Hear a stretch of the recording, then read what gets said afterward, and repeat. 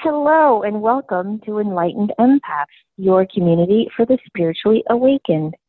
This week we're going to be discussing how to embrace your empathy. Denise and I get a lot of emails from people who basically say to us, okay, I get that I'm an empath. I understand that I need to protect myself from picking up on everyone else's stuff.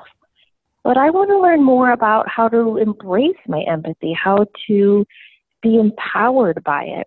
So that is the topic of our show. And I don't know if that's the right term, Denise has decided to pull a card from Judith Orloff's deck. Do you want to start us off, Denise? I do. Thank you. It's Judith Orloff's The Power of Surrender cards. And just randomly before we got on the air, I was shuffling and then we clicked on. And the card that came up is Surrender the Habit of People Pleasing. Speak your needs and be true to yourself. Focus on your own happiness instead of always trying to make everyone else happy, which I think is such a core level thing for all of us as empaths. I do too, and I think that's one of the top skills to employ if you're looking to embrace your empathy, is to stop trying to please everyone and to look at, honestly, ways in your life where you are trying to do that. I do it in all ways in my life.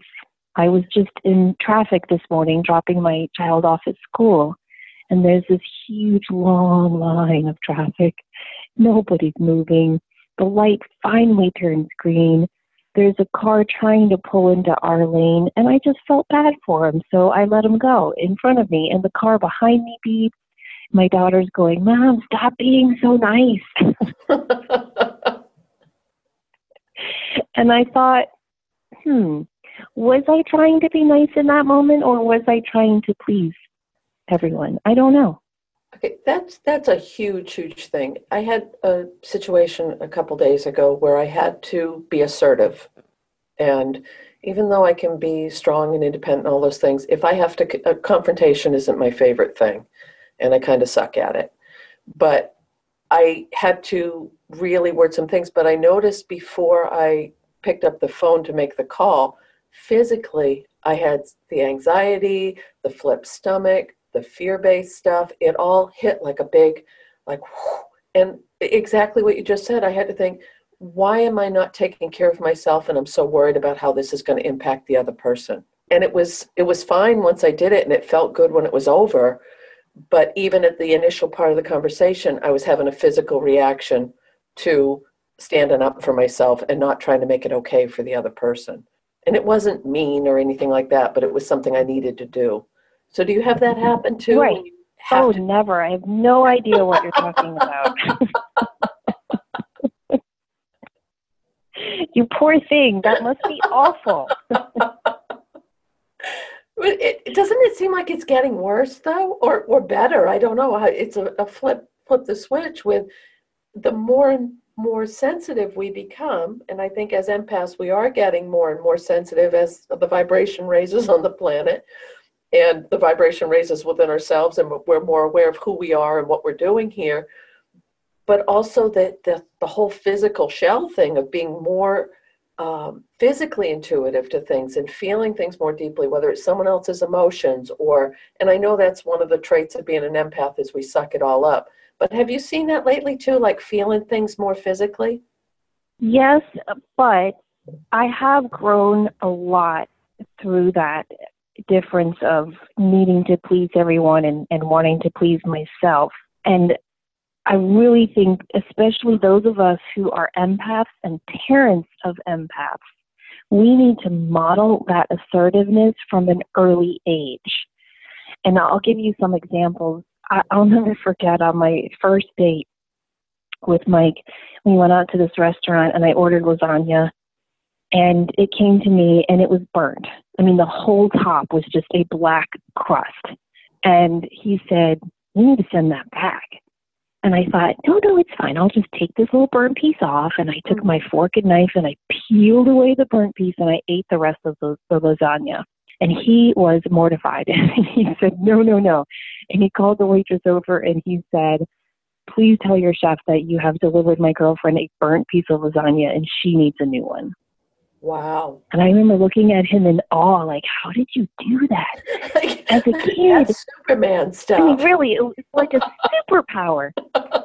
As a kid, I remember we'd be at restaurants and my mom would say, oh, run up and ask for some more ketchup. And I'd say, no, that made me nervous. When I started to drive and I became her errand girl, she'd give me a bag of clothes from Macy's and a receipt. Can you please take this and return it for me? No, that mortified me. I couldn't do that stuff. It was so odd, Denise, because in class, when I would sit in my classes with teachers, I raised my hand, I offered my points, I asked questions. It was weird places in my life where I was very, very shy. So as a mom, I make my kids do stuff like that all the time. And I'm so happy to say that even though they are empathic and incredibly compassionate, they have no qualms about returning a steak that isn't cooked to their liking, about returning something, about asking for more of this or less of that. And so I do think it's something we can model. So yes, I do think that everything is changing as a collective consciousness where we're feeling things more. But on an individual level, I think we're also waking up to our own power.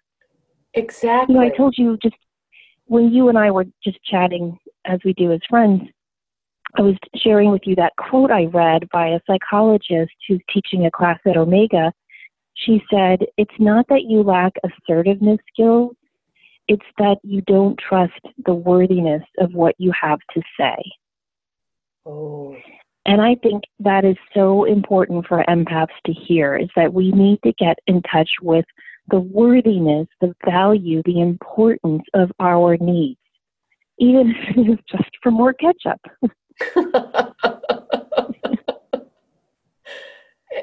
And I think you just nailed it too with parents of empaths and I've shared this before, one of my greatest things in life is that neither of my sons have any problem whatsoever talking to anyone, speaking up, being on a stage, putting themselves out there. They don't have one shy bone in their bodies. And for someone who was debilitatingly shy in so many aspects of my life for so long, I that's one of my happiest things in the world is that they're not. So I think right now, for a lot of us, we're trying to break that cycle within ourselves, but also in the lineage.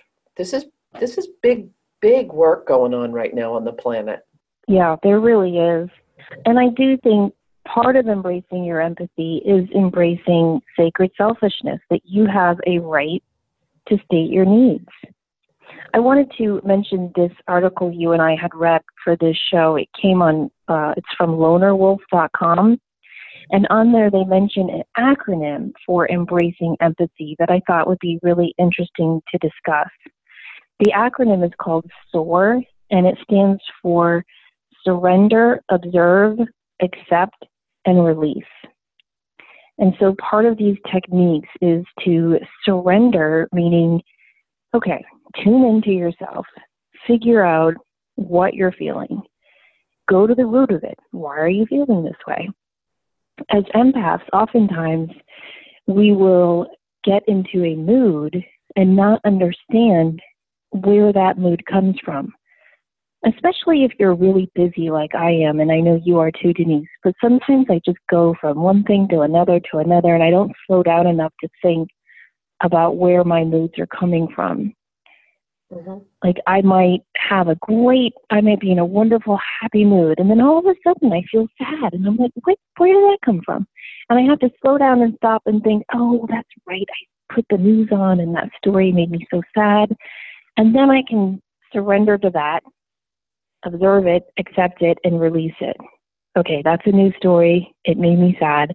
I will say a prayer, and I will send Reiki when I do my meditation later tonight. So I think it's important to start to get in that habit of paying attention.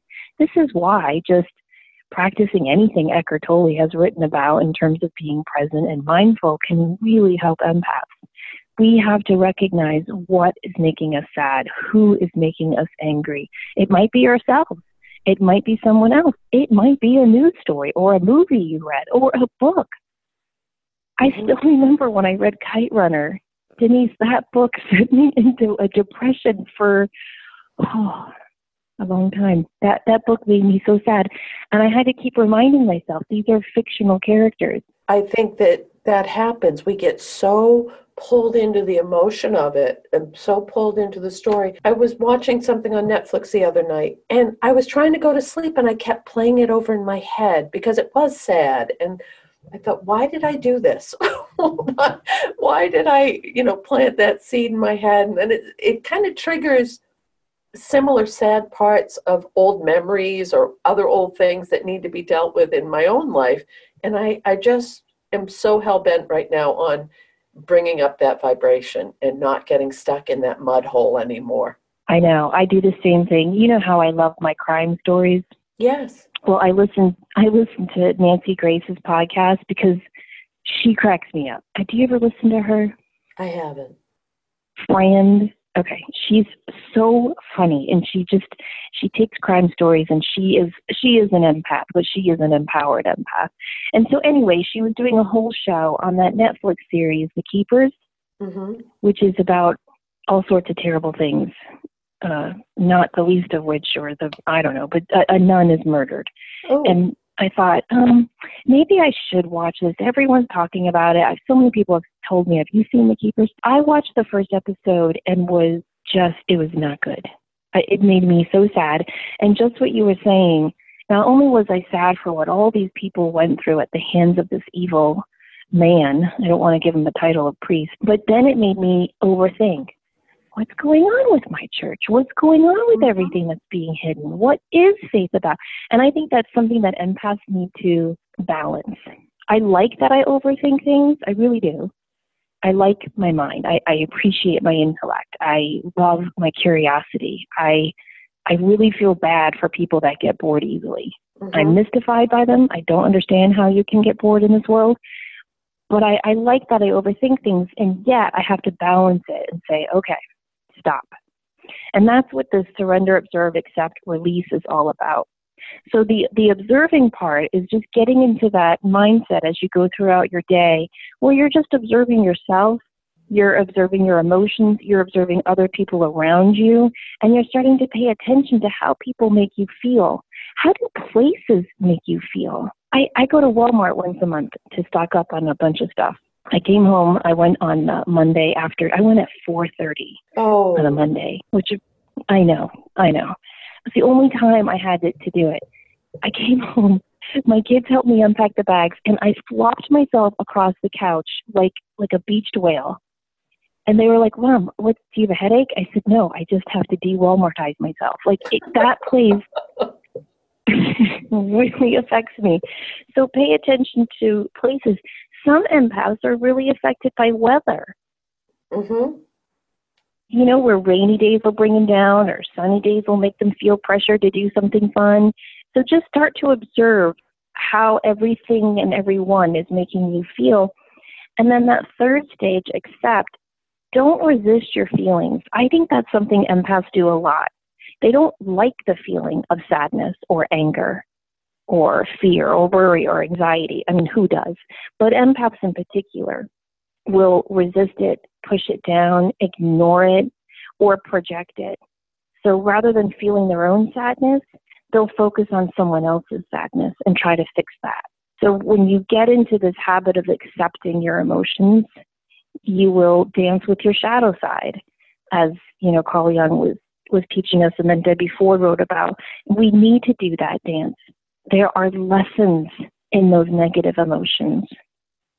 There's a really great essay I used to teach every semester when I taught critical reading as an English teacher. It's called Why We Crave Horror Movies by Stephen King. It's a very short essay, but he says in there that as a society, we have been taught that our negative emotions are bad and that they need to be pushed down into the basement of despair. And he believes the reason why his books and subsequent movies are so popular is because people have this need to explore and feel their negative emotions. I think there's a lot of truth to that. I agree. What's interesting is when I lived in different parts of the country, I used to I think Stephen King is an amazing, amazing writer. He's a very, very gifted man. And I would read his books because I loved reading about the descriptions of Maine. He sets a lot of his work in Maine. He lives here in Bangor. This all of those things. I could read it, but I've never been able to watch his movies. Isn't that strange? And I wonder, is it the clairvoyance that I can read it and get through it and enjoy the hell out of it, but I can't watch it on a screen because then it just freaks me out. Yeah, I can't read his books, most of his books either, or watch his movies because they make me feel isolated. That's the one word that comes to mind. I feel very isolated and alone when I'm reading his books. Now, I love his short stories. I think because I can dabble there for a little bit, but not for 500 pages. I love his non-horror type stuff, like Dolores Claiborne. I mean, I guess you could call that kind of horror. But most of his recent work isn't as isolating and sad as some of his earlier works. But yeah, I think there is a difference when you are watching it on screen and you're engaged in that world.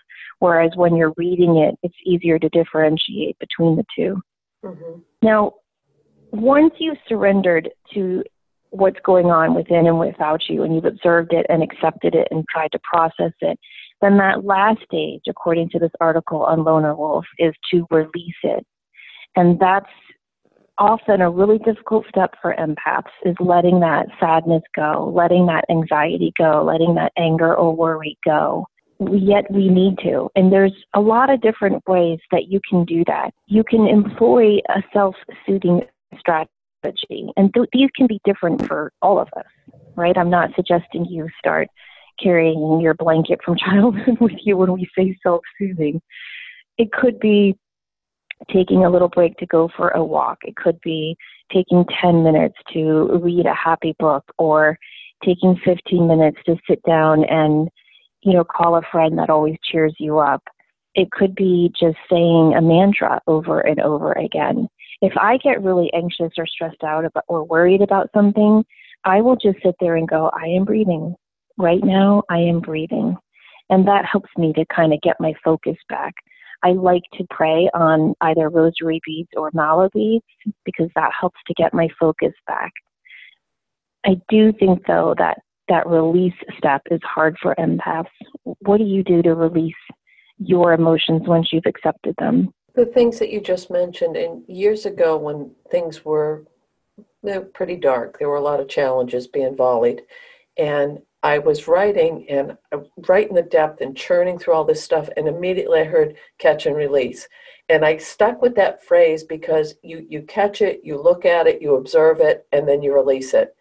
And I think that's a nice little quick trigger to just keep in your mind of, and this was when I was in the thick of things and I didn't have time to dredge. I had to, kind of where you are now, right around that time frame of, there isn't time to wallow. There's always a kid that needs to be somewhere and a job you need to get. It's boom, boom, boom. So if you have some quick little thing you can do just to, I think it's insanely important to validate what you're feeling as empaths and as human beings on the planet. And we have so much empathy for everyone else. We have so much compassion for everyone else. We can feel it, we can see it, we can sense it. But most of us, I'm not saying all, but most of us have a really, really hard time gifting ourselves with that same level of compassion and caring and empathy that we always give out to everyone else. And I think when you can observe the relationship, observe whatever the trial, the tribulation, whatever is dark with you, and let it go. You might have to revisit it over and over and over again, but keeping yourself stuck is not going to be proactive for you, and it's not being kind to yourself. Exactly. And focusing on fixing other people's problems is not going to be proactive for you either. Right. And I think also surrounding yourself with positive people when possible is a great strategy. And surrounding yourself, I call it feeding your mind. One of the things that cognitive therapy teaches us is that the first hour of your day, your brain is so wide open. It's like an open slate. And so you want to spend that time feeding your mind really, really, really positive things. It was interesting. I was doing a reading for someone last week, and that was one of the things that her guide said, was that the first hour of her day sets the compass for her whole day. So how she spends that first hour kind of directs her whole day. And that message came through so strongly that after the phone call, I did some research on it. And it's actually a cognitive therapy technique. They say that your mind is, I guess it's like priming the pump, as they say. Mm-hmm. And for most of us, we should spend that first hour engaging our mind in positive things. So maybe don't turn off the alarm and, like what I do a lot, I'll lay in bed and I'll think, oh, I have to do this and this and this, and then I have to do that. You know, if you just go through your to-do list, the first thing, not necessarily a good idea. If you turn on the TV to watch the morning news, maybe that's not the best idea for us empaths. Instead, try filling your head that first hour with positive things, whether it's prayer, meditation, taking a quick walk, doing a yoga or qigong, stretching, breathing, reading something uplifting, a meditative book. I have a book of Rumi next to my bed that I like to read a lot in the morning, things like that. But go into your day gently. I'd like to add a little. That's why I journal every single morning. And when the boys were home and younger, I would get up before them. I'd set the clock for crazy early. And it always doesn't start out positive, but I've joked with a friend of mine. She'll say, what are you doing? I said, well, I just wrote myself off the cliff. And it's a way to, and I'll have coffee and it's quiet. And it might be if something's really bothering me or I'm upset or I'm trying to, well, so I'm going to use the same example. The person that I had to have the uncomfortable conversation with, prior to making the call, that was what I had written about in the morning, and I kind of walked myself through it and validated for myself why it was okay for me to do that and make that call. But I always feel better after I write. I mean, I can count on one hand in the course of a year when it, because it's I think for me and for a lot of us, it's validating that our what we're thinking is I don't know the words for this. That's great. I write all the time and I don't have the words. Important. Yeah, because of value. Yeah, but but it's exactly. I didn't know this was a cognitive strategy. It's just always something to help get centered within to start the day and deflect all that noise, all that worry, that stress, the things that we might get. Oh, and even to this day, I write about my children, my family of origin, what's going on in my life, the dogs. It's just free fall writing. And I think if you're having a hard time, and I'm sorry if I'm beating this horse to death with always bringing up the journaling, but I think for a lot of us, if we have a hard time expressing what we're feeling or what we need in our lives to other people, sometimes if we start with ourselves, it makes it easier. I agree. I totally agree. Now, there are so many great things about being an empath. We tend to be more spiritual, compassionate, open-minded. We're very in tune to others. We have great big hearts. But there's, some negative things about being an empath too. We tend to be a little too introverted. We tend to attract energy vampires. We can get involved in codependent relationships with this need to fix others. So another strategy I think that is really important for empowering your empathy is learning to set boundaries. I know we always say that on this show, but I want to talk about something different than just setting boundaries with, negative energy vampire type people in your life.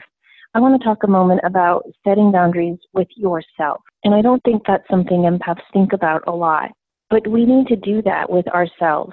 Think about what are the avoidance tactics that you use in your life to avoid being happy, to avoid living your soul purpose, to avoid practicing sacred selfishness. I know for me, it's work and my kids.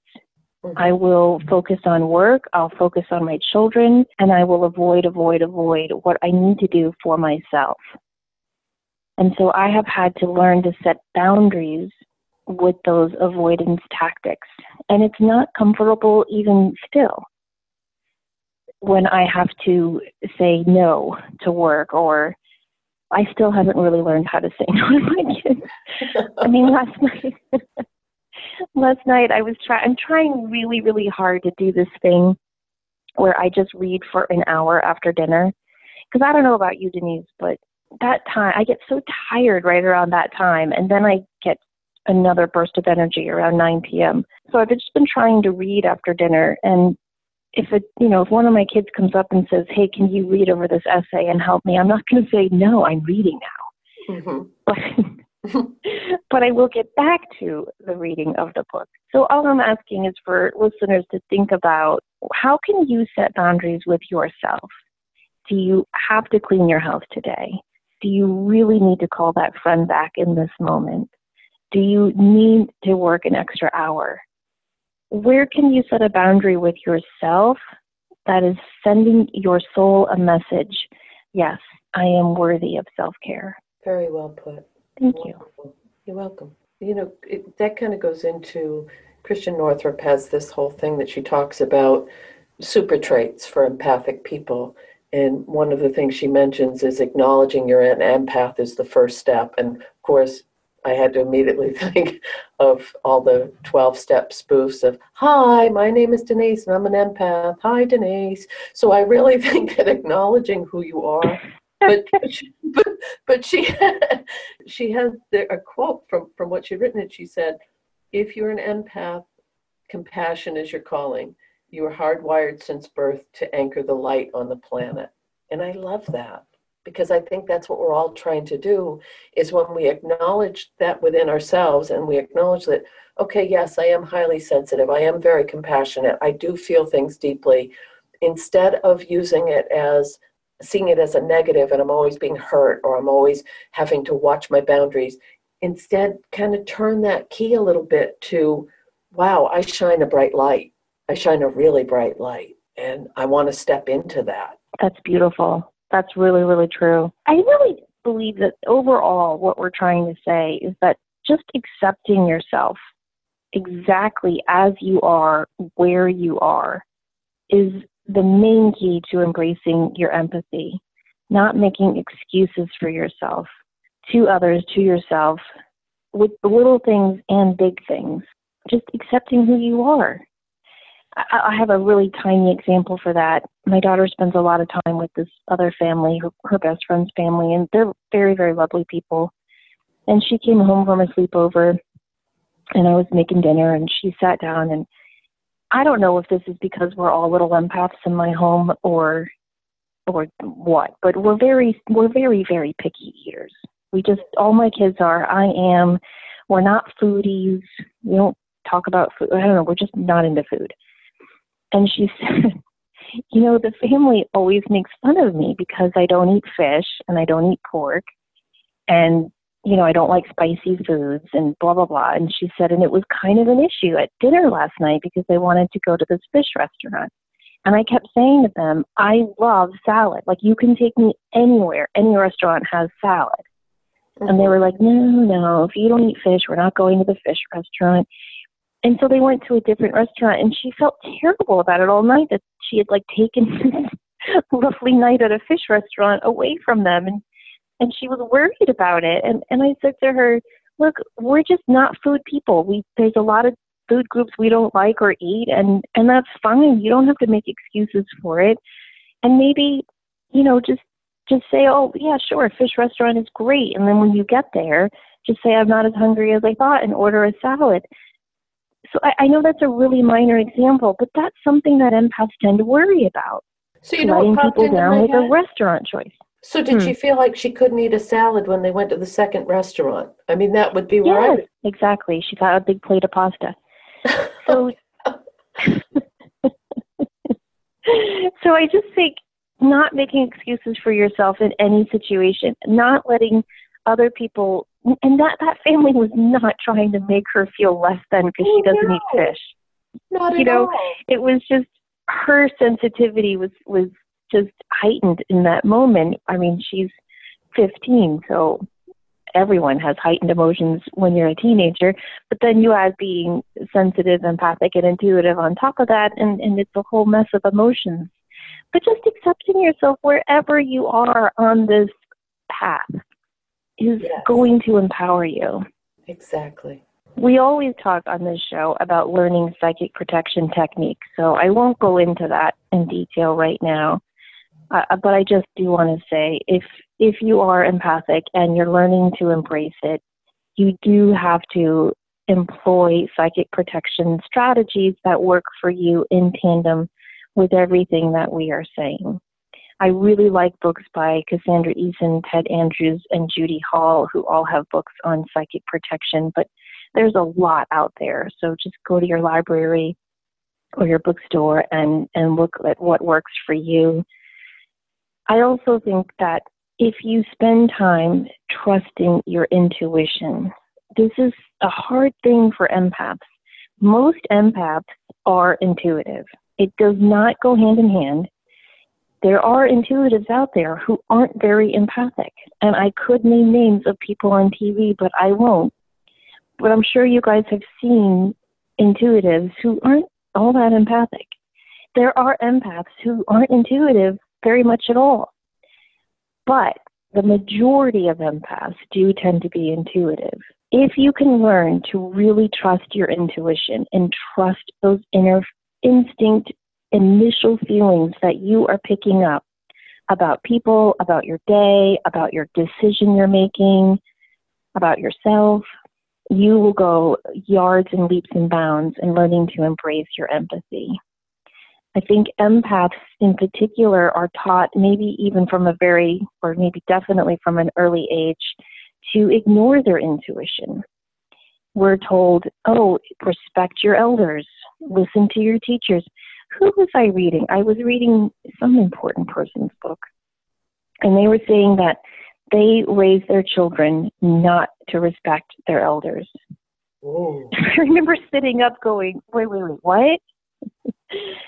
And this person said, I don't want my children to respect someone simply because they've lived on this earth longer than they have.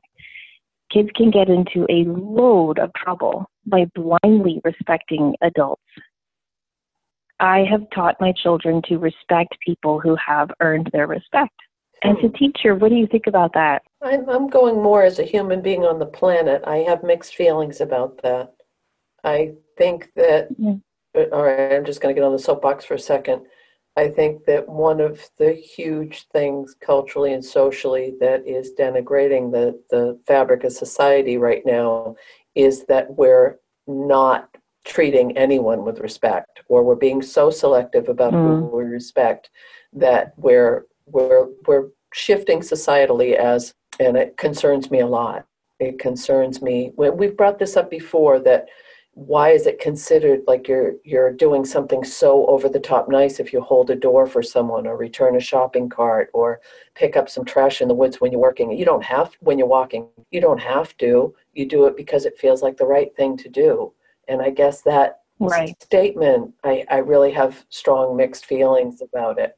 And I did raise my children and was raised very much of respect your elders, it's the right thing. And it's interesting, I think culturally, that's a real cultural trigger, because I know if we talk to people in other parts of the world, that would never, ever even be remotely considered as not respect your elders. Well, it's funny, my parents didn't really raise me to respect my elders in a different way. I remember when we moved in March of my second grade year, which is a really hard time to move. And that new school said I missed the gifted program by 1 point, which made my mom go crazy. So she went down to the principal and was like, oh, no, my daughter's in the gifted program. You put her in. She just went off. So in I went to the gifted program with this teacher. And I instantly did not like her. I just didn't like anything about her. And I came home and I said to my mom, I don't like this teacher. She's really mean. She found out I was left-handed and pulled 3 desks to the front of the classroom on my first day and made me try each desk to see which felt better with my freaky, weird left hand. So that upset me. And so anyway, my mom was like, oh, well, she's supposed to be the best. She's the teacher for the gifted program. Give it a chance. I was like, all right. And then we had to draw some picture, I don't know what, and I drew a sun. And apparently she had told the class all year not to draw smiley faces on your son. but I had just gotten to class, so I didn't get that message. Mm-hmm. And so I drew little sunglasses on my son and a smiley face. And she locked me in the supply closet. That was the punishment that when kids didn't listen to her. She put me in, those gray supply closets that were in classrooms? Yes. Hers was empty so that kids could go in there when they were bad. And it scared the crap out of me. And I came home, I told my mom, and oh my gosh, that school thought they saw Carol's wrath. I thought she was going to sue the school. And so they put me into another classroom with a wonderful teacher named Mrs. Burrows, who I adored. But my mom always did that. Whenever teachers were mean or rude, and I've had my share throughout my education, she would always say, that's just a mean person. I don't care if she's your teacher. And even when I went to Catholic school, I don't care if she's a nun, and she'd go off. And so I do think there is some good to that.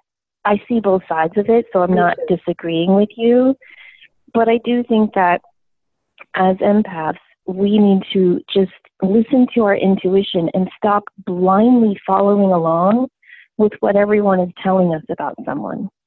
If we listen to our intuition, we can see through the veneer, the facade that people's authority or labels or income or letters after their name give to them.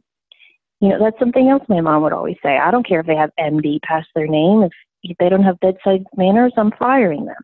And I do think that we need to listen to what we are intuitively picking up about someone, not listen to what they are showing us with their smile or their, confidence or what have you.